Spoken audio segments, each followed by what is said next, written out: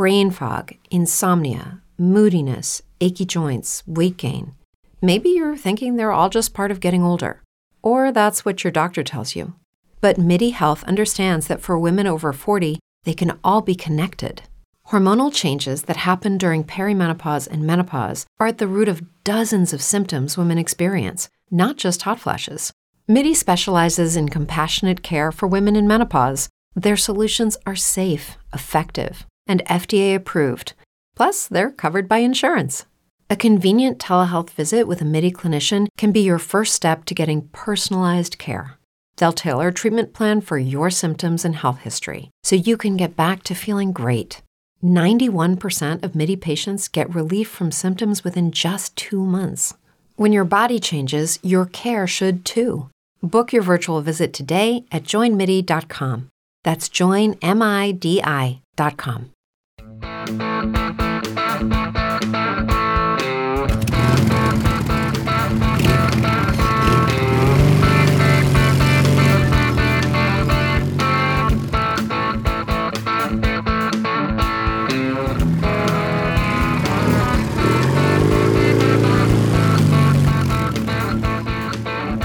Well, here we are again with another exciting adventure. This is Mike and Rob's audio adventures.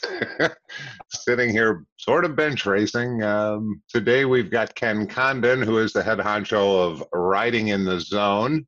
In Ken's words, that's a place to find advanced training for skillful motorcycling. And Ken is a pretty sharp instructor. I've had the opportunity to ride under his tutelage and picked up a few things here and there. Ken is also a chief instructor at Tony's Track Days. So in addition to teaching people helping people refine their skills for street riding, he's teaching sport bike riding on the racetrack along with street riding skills on the racetrack. Hi, Ken. Hey, Rob. Hey, Mike. Hey, Ken. Good to meet you. Likewise. And of course, we've got Mike Knott there in the background coming to us from the Great White North, Thunder Bay, Ontario, miles from nowhere. Oh, yeah. We're not the arsehole of Canada, but we can see it from here. And I'm Rob Beach from Beach's Motorcycle Adventures, just offering a different opinion to everything. What I'd like to talk about today is riding on foreign roads, riding in places that one is not used to. And those foreign roads can be the nearby state, they can be another country, they can be another continent. And basically what there is that is different and how to prepare and deal with what one may encounter when riding in different places.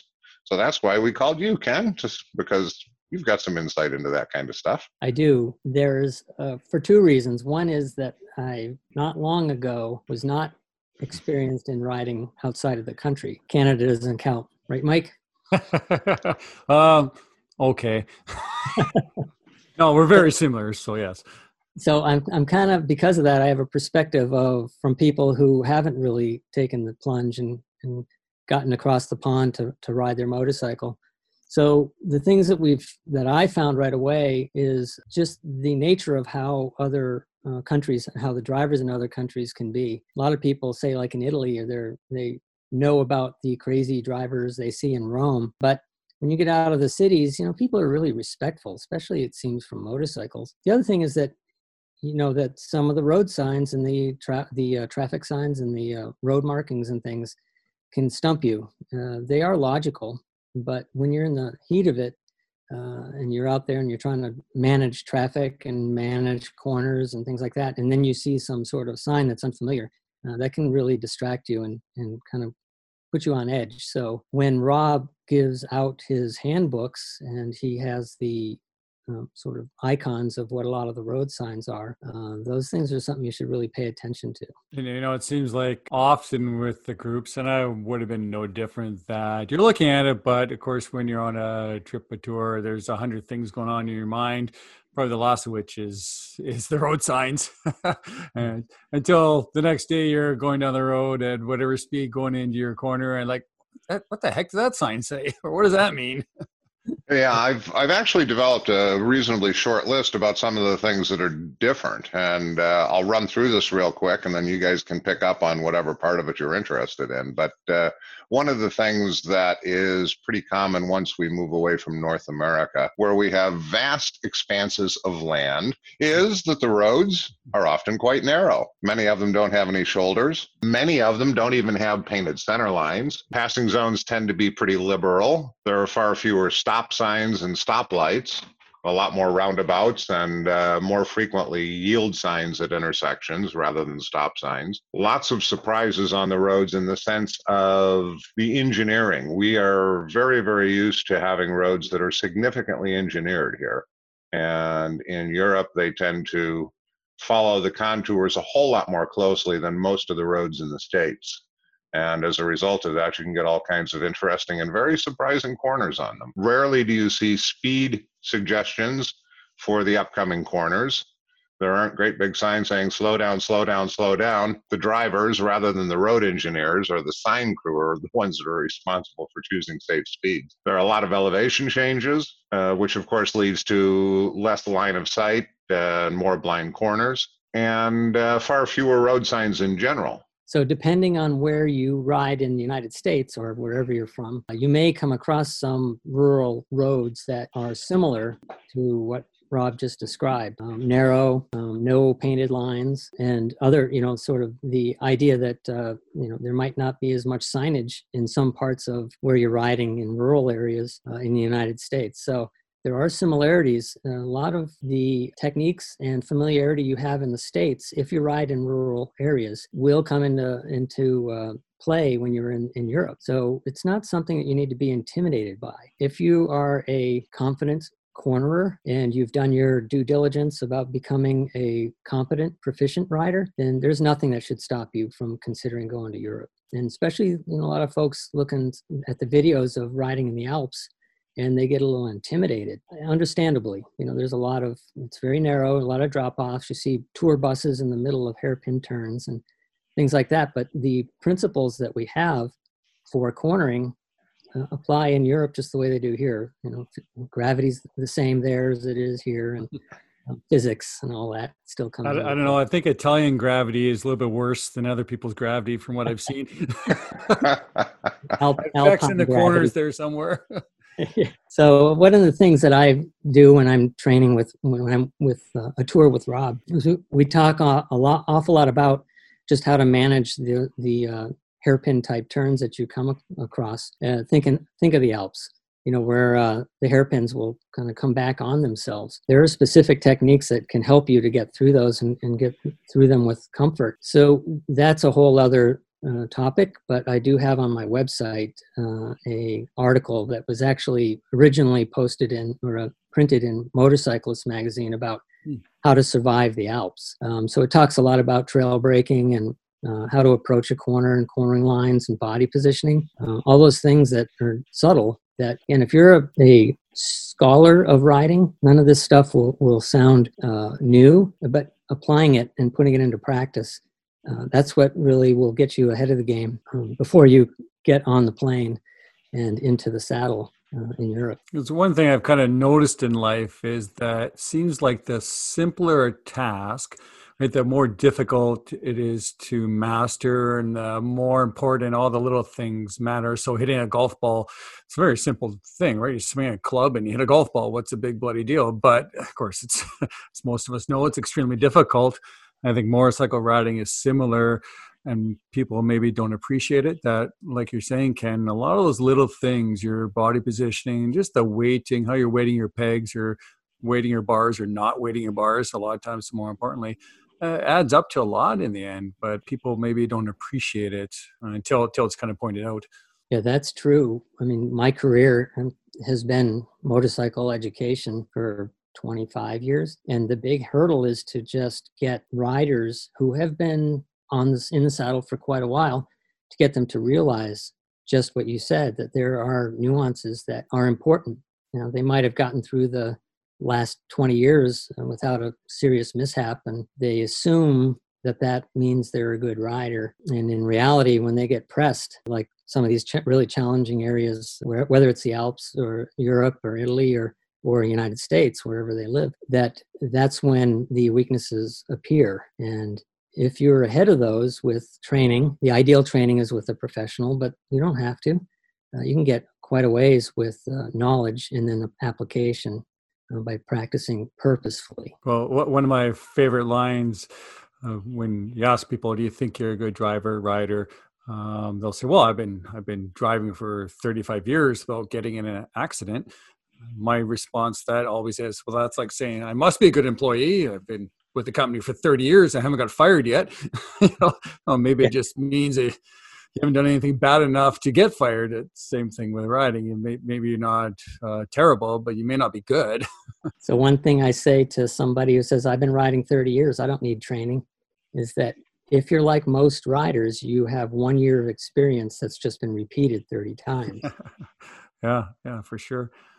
And especially with where you have more and more kind of features on motorcycles, new equipment. We have, of course, the different suspension that's coming out, more active suspension, things like that. It doesn't necessarily revolutionize what we're doing, but it can certainly affect it in many ways. ABS, cornering ABS would be maybe a really good example. Yeah, that's something I wrote. I have another article on my website that kind of talks about this, because when I was writing for Motorcyclist, I did a bunch of press launches, and some of them were like the Bosch IMU that allows that cornering ABS. I'm doing these little Facebook Live things now and talked a bit about some of the technology and about how ABS and this cornering ABS and traction control are great, but that don't use them as a crutch. We see that on the racetrack. A lot of guys they're not great riders. They're going fast and they have their new R1, and you can just see that it's the traction control that's saving them from the high side. Well, I have to say, when I first did some track riding, I took a few courses in Canada here, and when I came home, I don't think I was riding it faster, but I definitely felt way more in control. I felt like as you're going in a corner, you're thinking, well, if this happened or if this was around the corner, of course, we were young. I had an R1, very fast bike. You thought, well, if this happens, that happens. I know I know I can do this, or I'll at least attempt to. Whereas before we took some of the training, it was, no, we're throwing this in the corner. Hope it works out well. Yeah. And that's the thing about really getting ahead of that with your skills, is that I talk a lot about in classroom at track days, particularly about what our goal is when you're at a track day, at least the ones we are. Certainly you're going to go out there and have fun. But my perspective is to provide a classroom curriculum, and we have about 30 instructors with Tony's Track Days. And the thing is that, what's your goal? And somebody says, well, I want to get my knee down. It's like, well, that's a fine goal, but don't chase that. It's got to be, the foundation has to be good technique, and then the speed will come. Don't chase speed.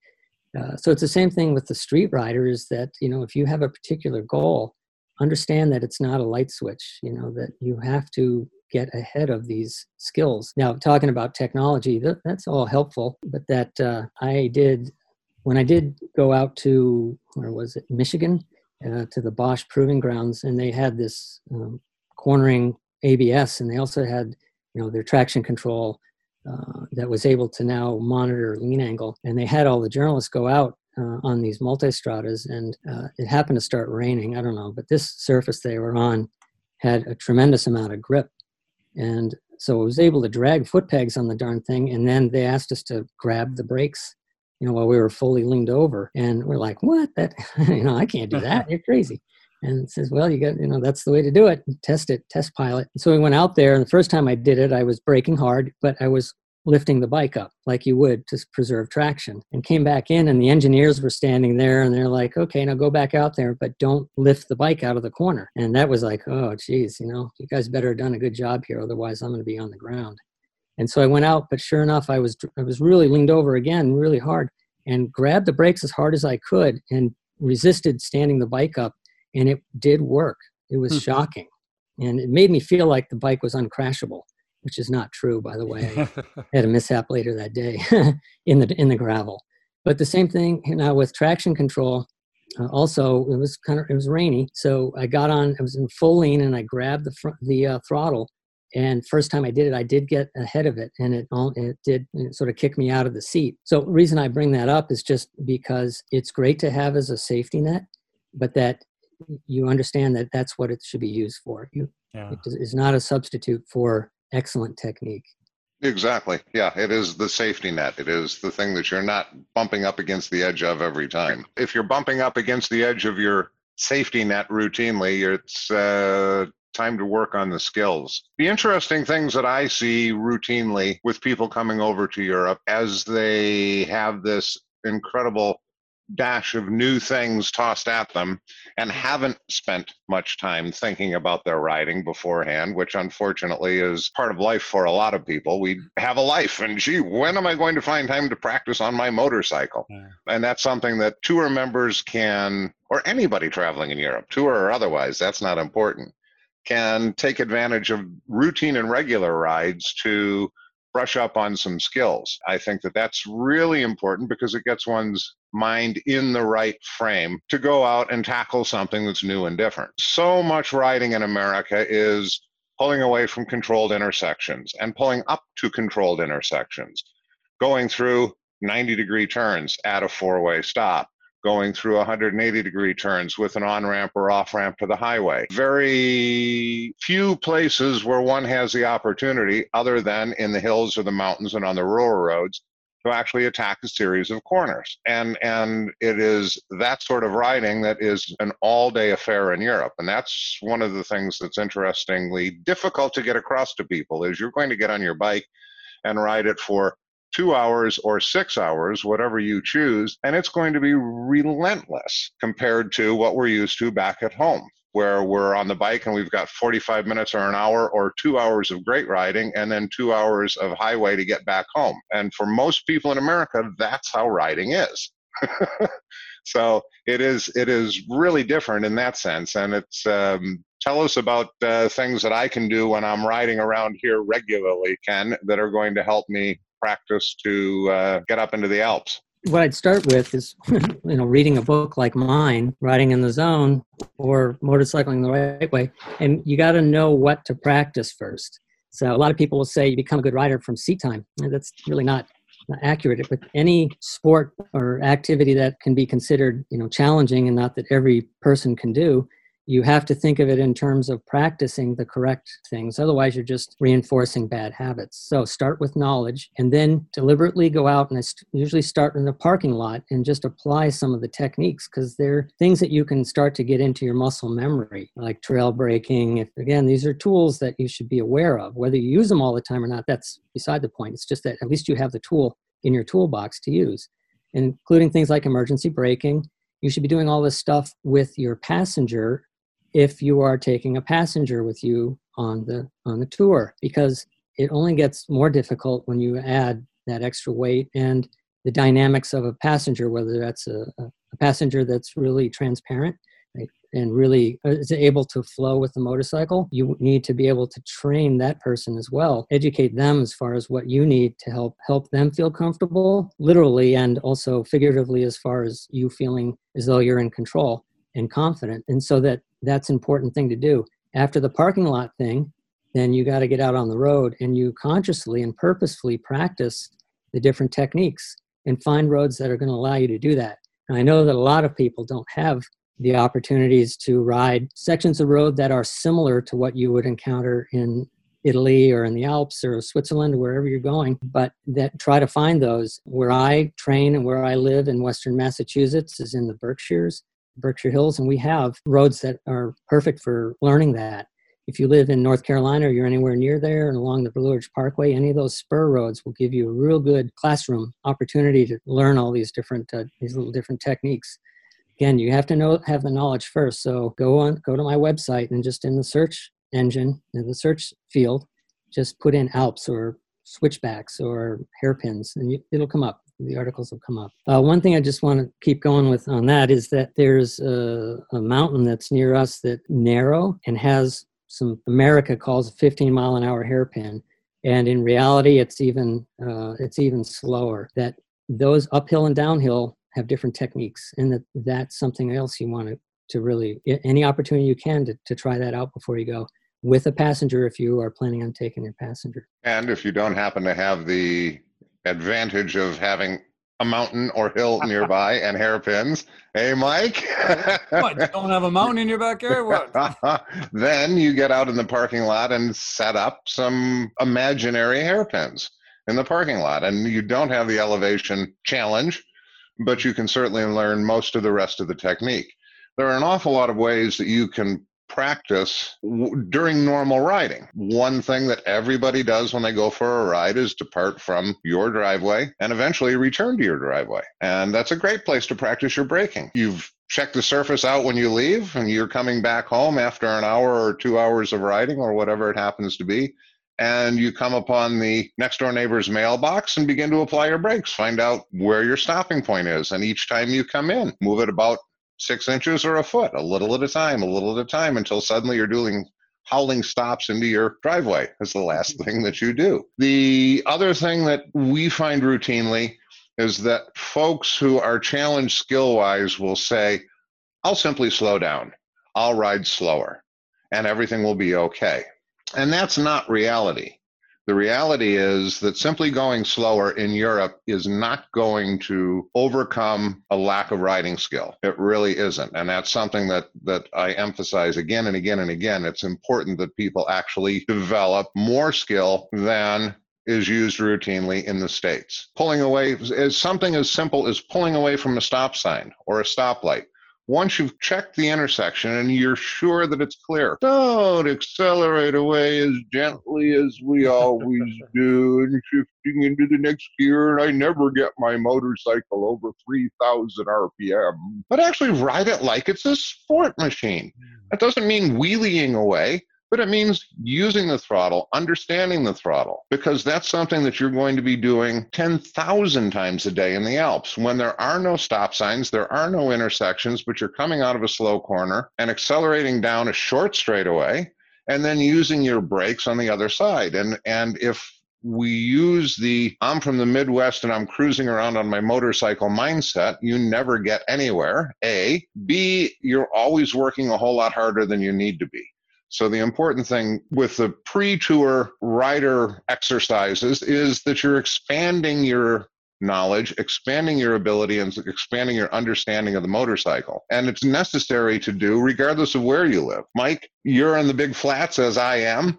Ken, you've got a nice place to go ride. But where I am, it's a couple of hours before I get into any hills, and that's all double yellow line, 45 mile an hour stuff. And it's not nearly as challenging. It takes an effort for me to get out and actually be able to improve my skills on the roads that we have here. You know, I think one of the differences there is what I like to say, they drive with purpose.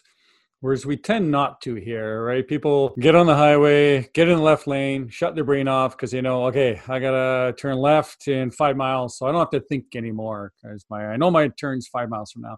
Whereas you don't really see that there. Of course, everybody goes for a Sunday drive in different places of the world, but we tend to do it as a habit, whereas they're driving with purpose. And I've had many friends say to me, geez, I saw you driving the other day and I waved to you, you didn't see me. And I've often said, I'm not looking around to see if I know the guy in the other cars. I'm looking at where I'm going, what I'm doing. I'm looking at the road. I'm driving with a purpose. I'm not cruising along and like almost like you're saying, Rob, putting along and trying to get the best mileage I can and wondering who's in the vehicle coming at me. No, I don't really care. Driving with a purpose, that's a good way to put it. People say, gee, they're driving so fast in Europe, and they're not. That's a very good way to put it. They're driving with a purpose. They're on the game, and they have to be, because that's what's demanded of their skills. You don't find people talking on the telephone. You don't find people texting on the telephone. They're actually driving when they're in the vehicle. So it's very, very different than it is here. Because the road system demands it. Like you said, there's not going to be a traffic light, a red light at every intersection that you have time to stop and text your friend. No, it's pretty much roundabouts. So you're thinking all the time. For the most part, you go around the corner and there's a cement truck half in your lane. Okay, I got to move over. And you just finished passing the cow that was standing in the middle of the road.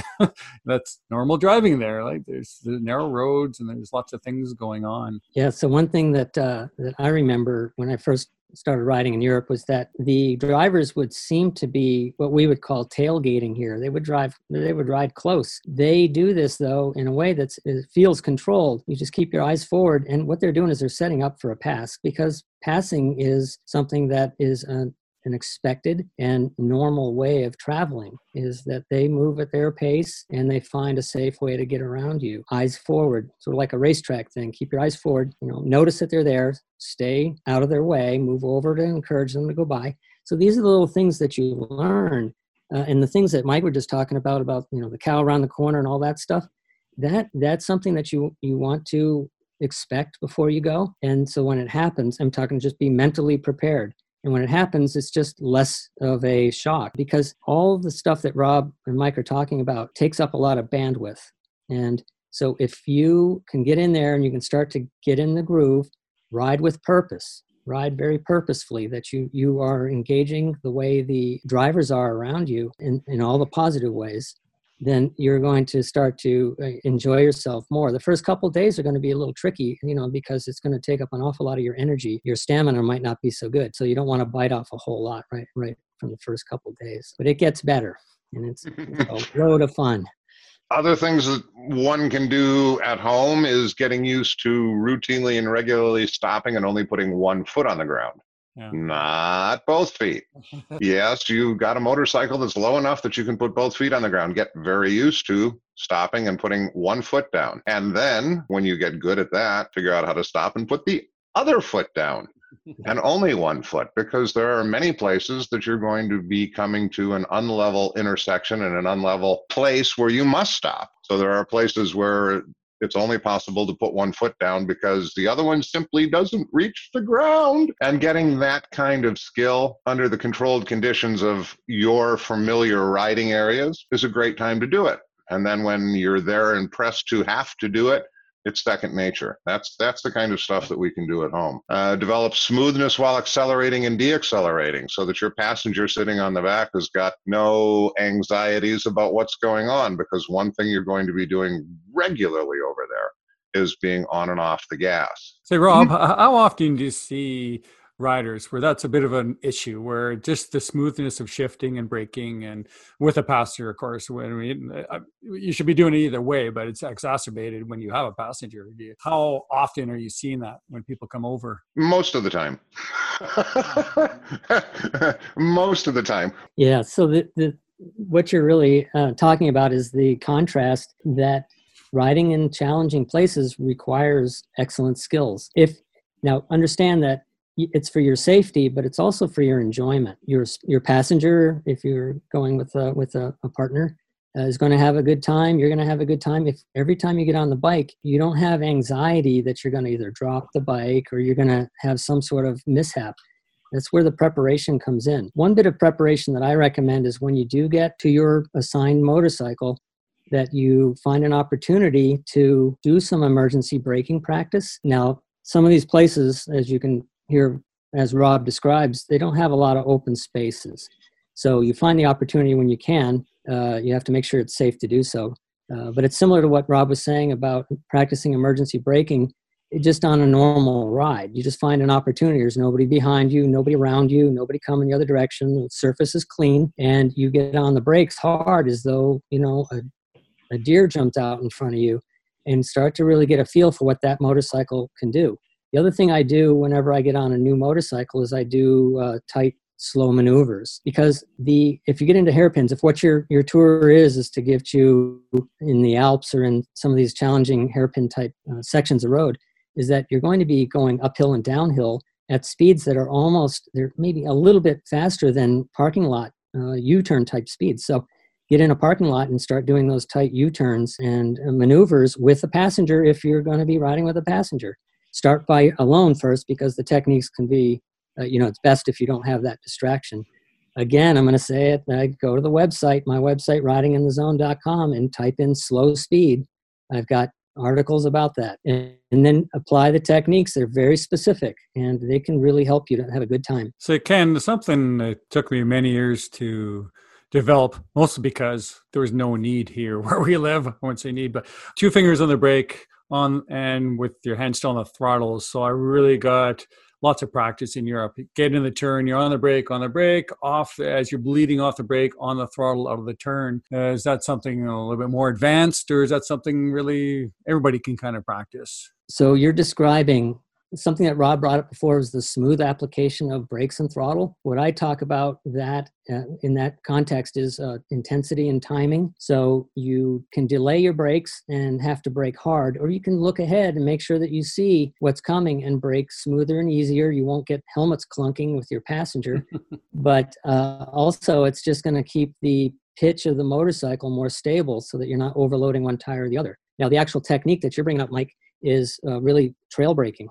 And again, I got a bunch of articles and podcasts and videos about trail braking off the website, but everybody needs to learn this. Now, it's not taught in basic rider courses, probably rightly so, because they're just learning how to operate the motorcycle. But it really, very quickly, you really need to understand the power of being able to taper off the brakes in the corner. And so what that does is it's a long topic, so be sure to read up on it. But let's say you're going downhill and there's a very tight right-hand hairpin turn and it's coming back on itself. It's so tight and it's fairly steep. You need to brake, obviously, to slow down. Gravity's going to try to accelerate you, so you have to brake a little bit, more. And especially if you have a passenger, you got a lot of weight there. And you apply both brakes, and then you hold the brakes past when you start turning in. Because if you were to release the brakes while you're still straight up and down, that pretty much tells the bike that you don't want to turn, that you want it to stay upright, or if you get on the gas, to get upright. So the timing of that is critical. So you hold the brakes so that gravity doesn't accelerate you down the hill too early.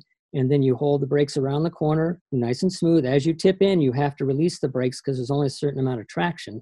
That's why they call it trail brake, is trailing off the brakes. And the two-finger technique is really very important as far as being able to control the transition from brakes to throttle.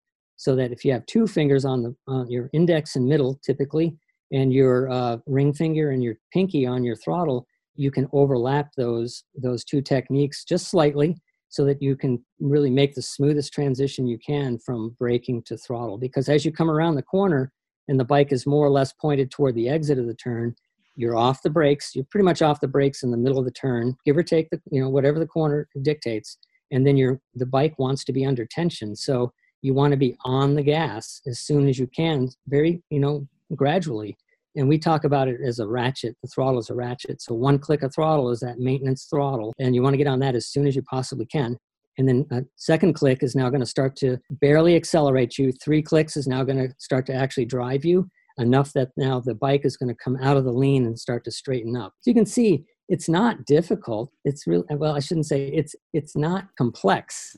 It sounds like it, but it's really what you're doing now. It's just that the timing might not be quite as accurate as it really could be. Yeah. I found the added benefit is, like Rob was talking about, so many parking lots, intersections are off camber or not level. So if you have those two fingers on the brake, you can pull away from an intersection or from your parking spot. You're under control. You don't need to have your left foot on the ground, so you can have your other foot on the brake, because that isn't always possible. So you have better control the bike. But where I got good at it was in Europe, because of course you go through so many turns. It's it's a totally crash course on it. Yeah, one of the things that I see a lot when on these tours with people that haven't really done much is how they get overwhelmed. And it's really because they haven't really kind of prepared themselves quite as much as they could. It's not a lot of work. Let's not make this sound like work. No. This is, if you're a motorcycle rider and you enjoy riding, this is going to make it more fun. But put the effort into it, and it will reward you. And the important part about putting the effort into it is expanding your envelope. So it's not a question of getting smooth with the braking pressures that you're using today. It's getting smooth with more and more and more braking pressure. It's not getting smooth with the throttle application that you use today. It's getting smooth with more throttle and using that motorcycle more and expanding that envelope. Remember that you don't need to ride at the extremes all the time, but it's important that you know that you've got a whole lot in the bag. One of the things that I've found is that it's difficult to push people to do things with more gusto and enthusiasm because fear gets in the way, and that's fair.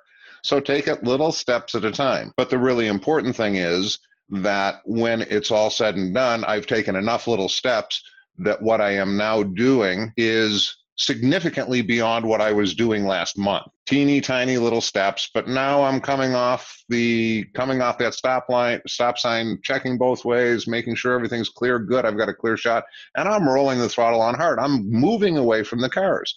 I'm not going 75 miles an hour. I'm only riding up to 45 or 50 or whatever the speed limit is, but I am doing it with dispatch.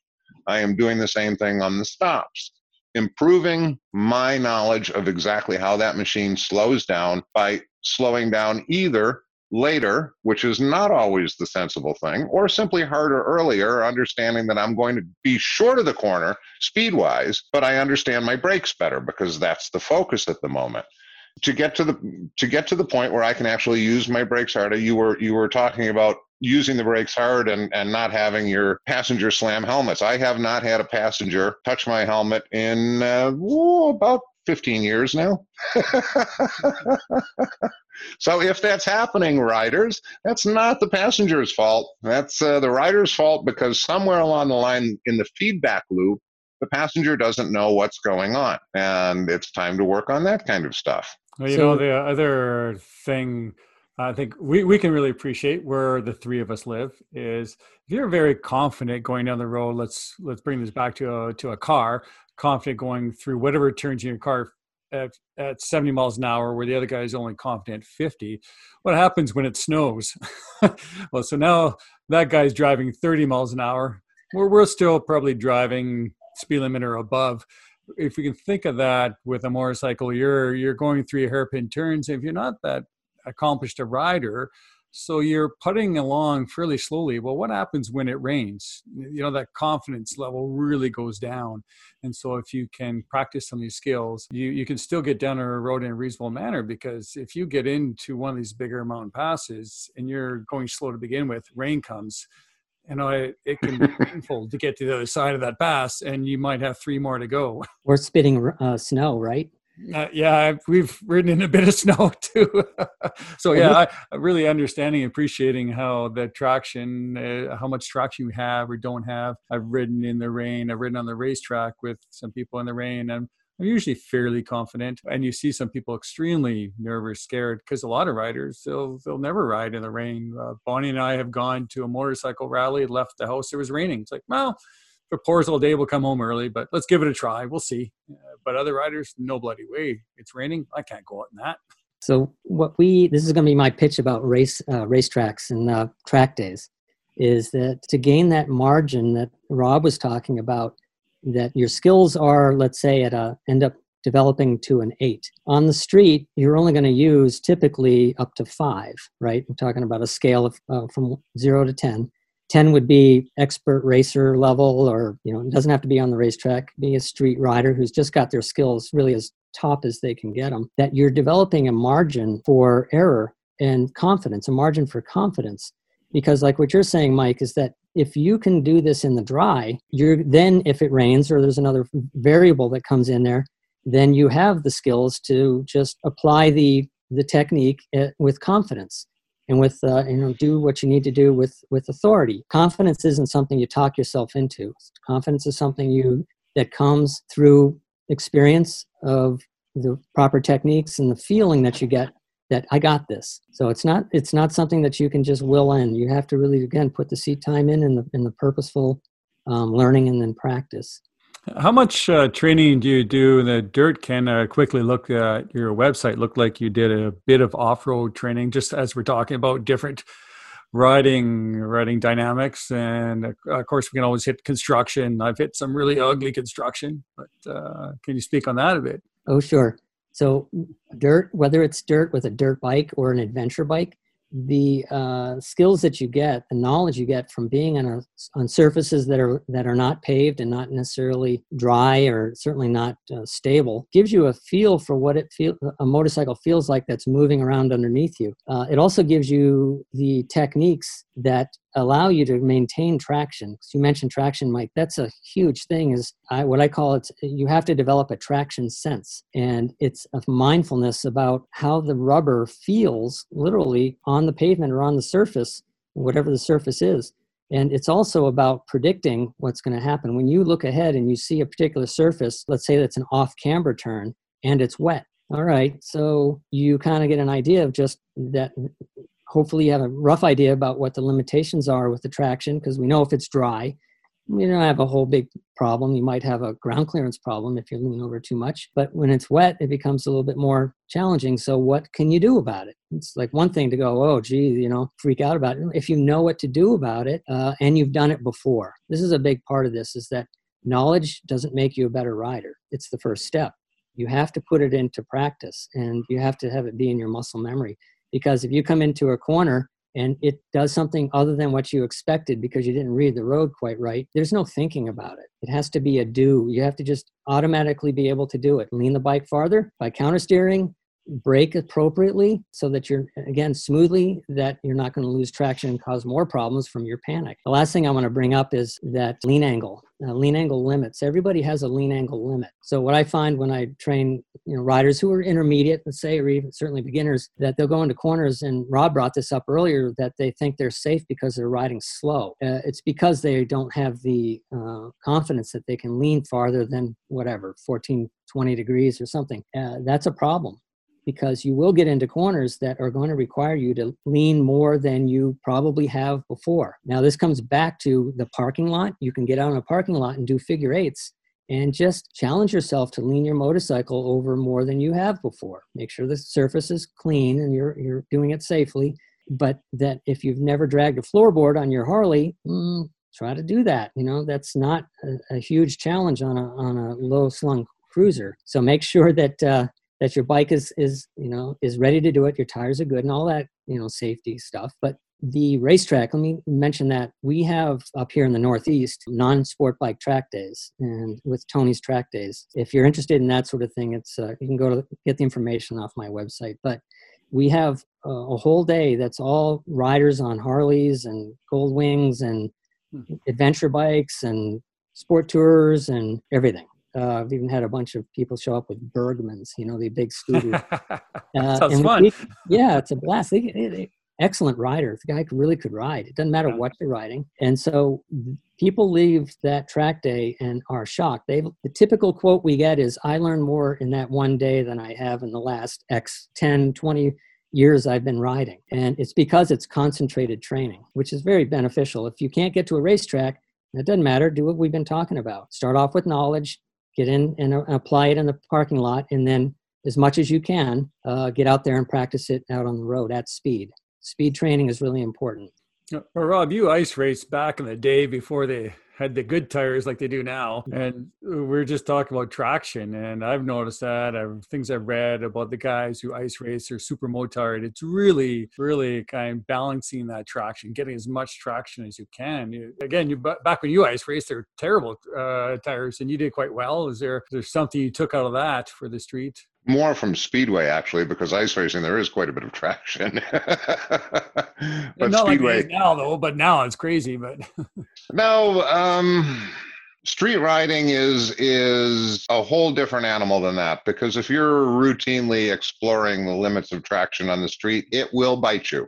It will bite you sooner rather than later. That's something that needs to be done on the track. But the points that Ken is making about riding in the dirt and getting used to feeling the tires is something that really is important. And it gets harder and harder. The new technologies like ABS and like traction control actually make it harder to feel the tires and what they're doing when you're at near the limits, because it's hard to tell if the bike is actually kicking into traction control or what's going on. So that's an interesting dilemma. But the lean angles increasing, the fact of the matter is the street bikes do all now have more traction than we think they do.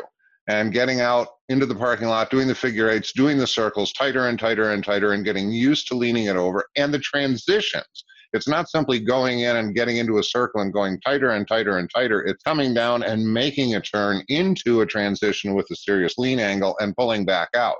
That's a whole different feeling than simply going around a circle tighter and tighter and tighter. And it's a whole different feeling than the figure eight, because I'm coming down, I need deaccelerate, bang, I'm into the turn, etc.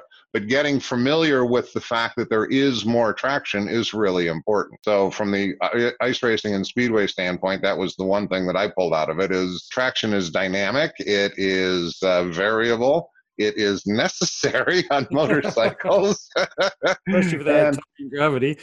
Yeah, and the penalty for not trusting it and not understanding it is fear and panic, and fear and panic just messes everything up right away. Serious exercise in developing that confidence makes that potential fear and that potential panic go away, and really makes the ride a whole lot more comfortable and relaxed in the sense of mental relaxation. Yeah, no, I couldn't agree more, because the idea that traction is everything on a motorcycle, and the smooth transitions from braking to accelerating, and knowing the loading you're putting on the front tire, the rear tire, and that you want to create nice smooth ramps and not cliffs with your loading, that's what's going to really help manage the traction. So in the dirt, so back to Mike's question, dirt riding, and most people have been on a gravel road and their street bike. It's really something that, take it as an opportunity to broaden your comfort zone, because you will be in opportunities, let's call them opportunities, but you'll be in situations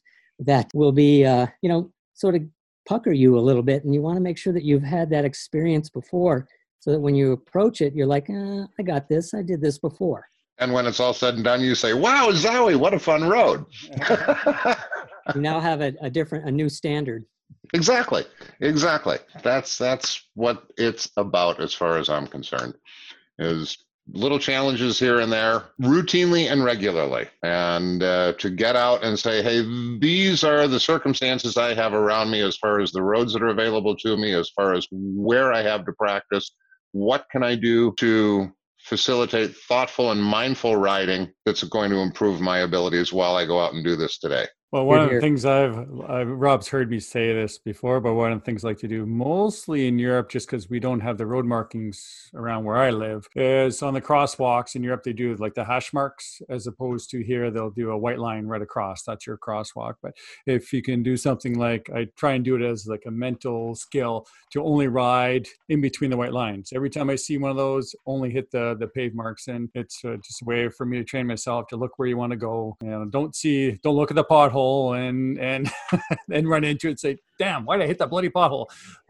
Right. Other things in addition to that is you're riding along and there's a crack running down the road. Do you actually know where your tire patch is on the road relative to where your body is? Again, that's stuff that on a racetrack, you develop a much more intimate feel of where your tire track is relative to your body quickly, because you're going around the same 12 corners all day long, and that repetition is great. But on the street, it's harder. So if you're riding along and you're leaned over and there's a wee crack in the road that you can feel when you go across it, pay attention. Say, well, I'm going to hit that right about now. And if you're right, you know where your tire patch is. And you'll be very surprised to discover that you're probably mentally are putting your tires in a very different place than where they are. And that gets hugely important when you're on a narrow road or a narrow trail or whatever, and you actually need to put your tires in a particular place to get through that corner safely. You come around a corner and there's a pile of gravel, and I need to A, make the corner, B, I need to slow down, and C, I need to avoid that pile. And if you don't know where your tires are, you're only guessing. Yeah.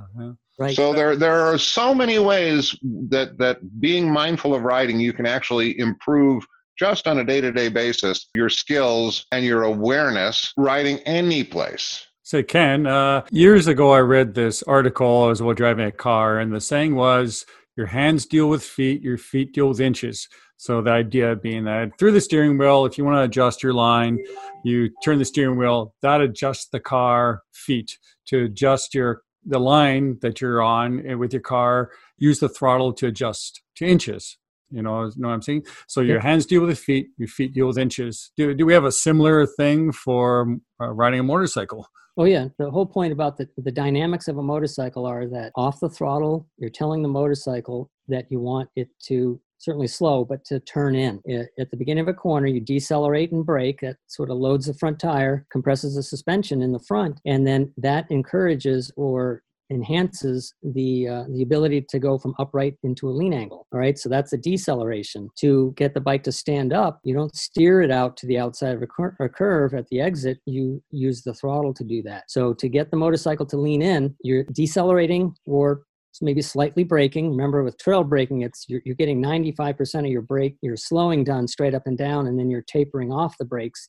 Remember that now that's going to help the bike tip in. So it's absolutely the same. The counter steering is what is the big, moving the motorcycle by feet. That's how you get that motorcycle to initiate the lean from upright into a corner. If you're not familiar with counter steering, then read up on it. You've been doing it since the day you rode a bicycle, and it happens at all speeds, including practically 0 miles per hour. I can show you how if ever you come on a tour with me. But it's absolutely the same. It's throttle is how, once you're in a lean angle, it's throttle that controls your path of travel. And that actually goes back to what Rob was saying about where your tires are. The cornering line you take, the outside sort of might come in toward the inside at an apex and then exit toward the outside. That can really come in handy. I mean, I use it all the time and I teach it all the time. But the big part of this is that reading the road, being able to see well ahead and to have the clues, very conscious of the clues that are there that will tell you where the road's going next. If you can't see it, if it's a blind turn, then you are very conscious of making an educated decision or choice or guess at it. You're likely going, if you're good at this, you're going to be right 85%, 90% of the time, usually 95% of the time. When you start to get into things that corners that are really blind, then you have to pull out, every technique you've got. And this is a visual technique. So it's how you judge where the radius of the corner, how it's going, even if you can't see the exit. I know I've through some experimentation found, just speaking of that when you're on the road, you get into a turn, and my thought has been, after some bad experiences, you don't know if this corner is going to be 100 degrees or maybe 280 degrees when it's a blind turn. So when you enter that turn, if in your mind, on your line, you think, if this corner is 280 degrees, I can maintain this line. As opposed to sometimes we get into the turn, think, oh, this is a 100-degree turn. My speed will carry me out to the outside part of the lane, but that's fine. That's where I want to be. And then you get into it and you go, uh-oh, this is one of those, 250-degree turns, which my lean angle and my speed, that doesn't work. And then we start the trail braking, the old crap. But if you enter every turn and with that mindset, when it's blind, you can't see your apex. With that mindset, can I follow this line if it turns out to be 250 degrees? Yeah, I can. Well, then I'm totally safe. I'm fairly safe. Yeah. And for those of you that are sitting back and calculating, 280-degree turn, well, that's absolutely ridiculous. It isn't. It actually isn't. I've been on a number of roads, particularly in central Italy, where a 280-degree turn is kind of common. Yeah, so this is something that's really key, is that you always enter a turn at a speed that you're very confident that you can get on the throttle. About halfway around the corner, you should be able to pick up the throttle. If not, then you enter the turn too fast for your ability, or for your ability, or for the ability of the motorcycle, but typically the rider's ability is what makes it so that I went into the corner too fast. Too fast for who? So you have to judge that, again, by visually looking at the clues, the edges of the road, if there are painted lines, and getting a good idea about what it's likely to do. You approach the corner with a margin of safety so that you come in just a little bit slower, and then you tip in, and if it's a happy surprise, it opens up and it's not as tight as you thought, get on the gas. You can always get on the gas. Now, with trail braking, you carry the brakes into the turn. If the turn tightens more than you thought, you're already on the brakes. Remember, you're doing 95% of your braking straight up and down. You're slowing, but you're now tapering off, and you might be at, say, 4% of the brakes when you realize that you have to slow more because the turn's tightening. You're already on the brakes. So you just squeeze them a little bit more and get 2 more degrees of braking, and that will tighten up the line, and it allows you to slow without loading and unloading the front tire. Because if you let go of the brakes and you have to get back on the brakes, that gobbles up a whole bunch of traction. Actually, I've heard that line before in some other courses I've taken in that there's no such thing as too fast into a turn, relatively speaking. And that often people want to say that, oh, I was going too fast. And what I've been taught is if the best rider in the world was on your motorcycle or in your car, could they have made the turn? Most people say yes. Well, then you weren't going too fast. And it's the reason for saying that is that what you're saying is when you're saying, oh, I was going too fast, it was not possible. It's totally impossible, as opposed to I screwed up. I made a mistake. I should have turned in later, sooner, did whatever, picked a different line. And it's a fine point. But if you don't look at it that way, I don't think you'll learn from your mistake. Absolutely. Good riders don't blame the machinery. They usually end up coming back and saying, I know what I did wrong, or I know what I could have done different. I like to blame the tour guide myself. Well, you wouldn't be the first, Mike. So, well, we've been carrying on for quite a while. I mean, there are a lot of different subjects that we talked about, but it all boils down really and truly to work on your skills. Do your very best before you are off on tour, where it's absolutely necessary to use those skills to improve upon them before you go. Whether that is getting involved with professional organized training on road or off road, or simply working real hard at home to be mindful of how your motorcycle handles, how it works, and how you interact with it, both solo and with a passenger. Yeah. Remember that you're not as good as you think you are, but it doesn't take a ton of effort to get as good as you want to be. And you want to be a whole lot better before you go on tour so that you can enjoy the tour more. Bingo. Well, hey, Mike, I've got something to tell you about the next podcast here. We've got a fellow named Joe White joining us. Joe White. Joe is the owner of White Cycles. He's got 3 different shops in Pennsylvania, one in Lebanon, one in Mannheim, and one in Chester Springs, selling Harley Davidsons. And Joe is ex-AMA flat tracker, and he is coming along to talk to us about the Isle of Man, where you've been and I've been and Joe's been. So we're just going to have a bit of a chat about our experiences as spectators at the Isle of Man. That sounds excellent. That was such a iconic, great event. I love being there. It'll be great to reminisce about that. Cool. Good. Well, Ken, thank you for your astute insight and the time that you put into this. Folks, I've toured with Ken a couple of times. He does a heck of a job. He really, really does. He's his on the road training is fantastic, with helmet to helmet communication and an incredible insight into what's going on around him. He's very good, and I would strongly urge anybody that is at all on the fence to give Ken a call and sign up for a course. Great being here, Rob. Thank you, Mike. Ciao for now, guys. Till next time.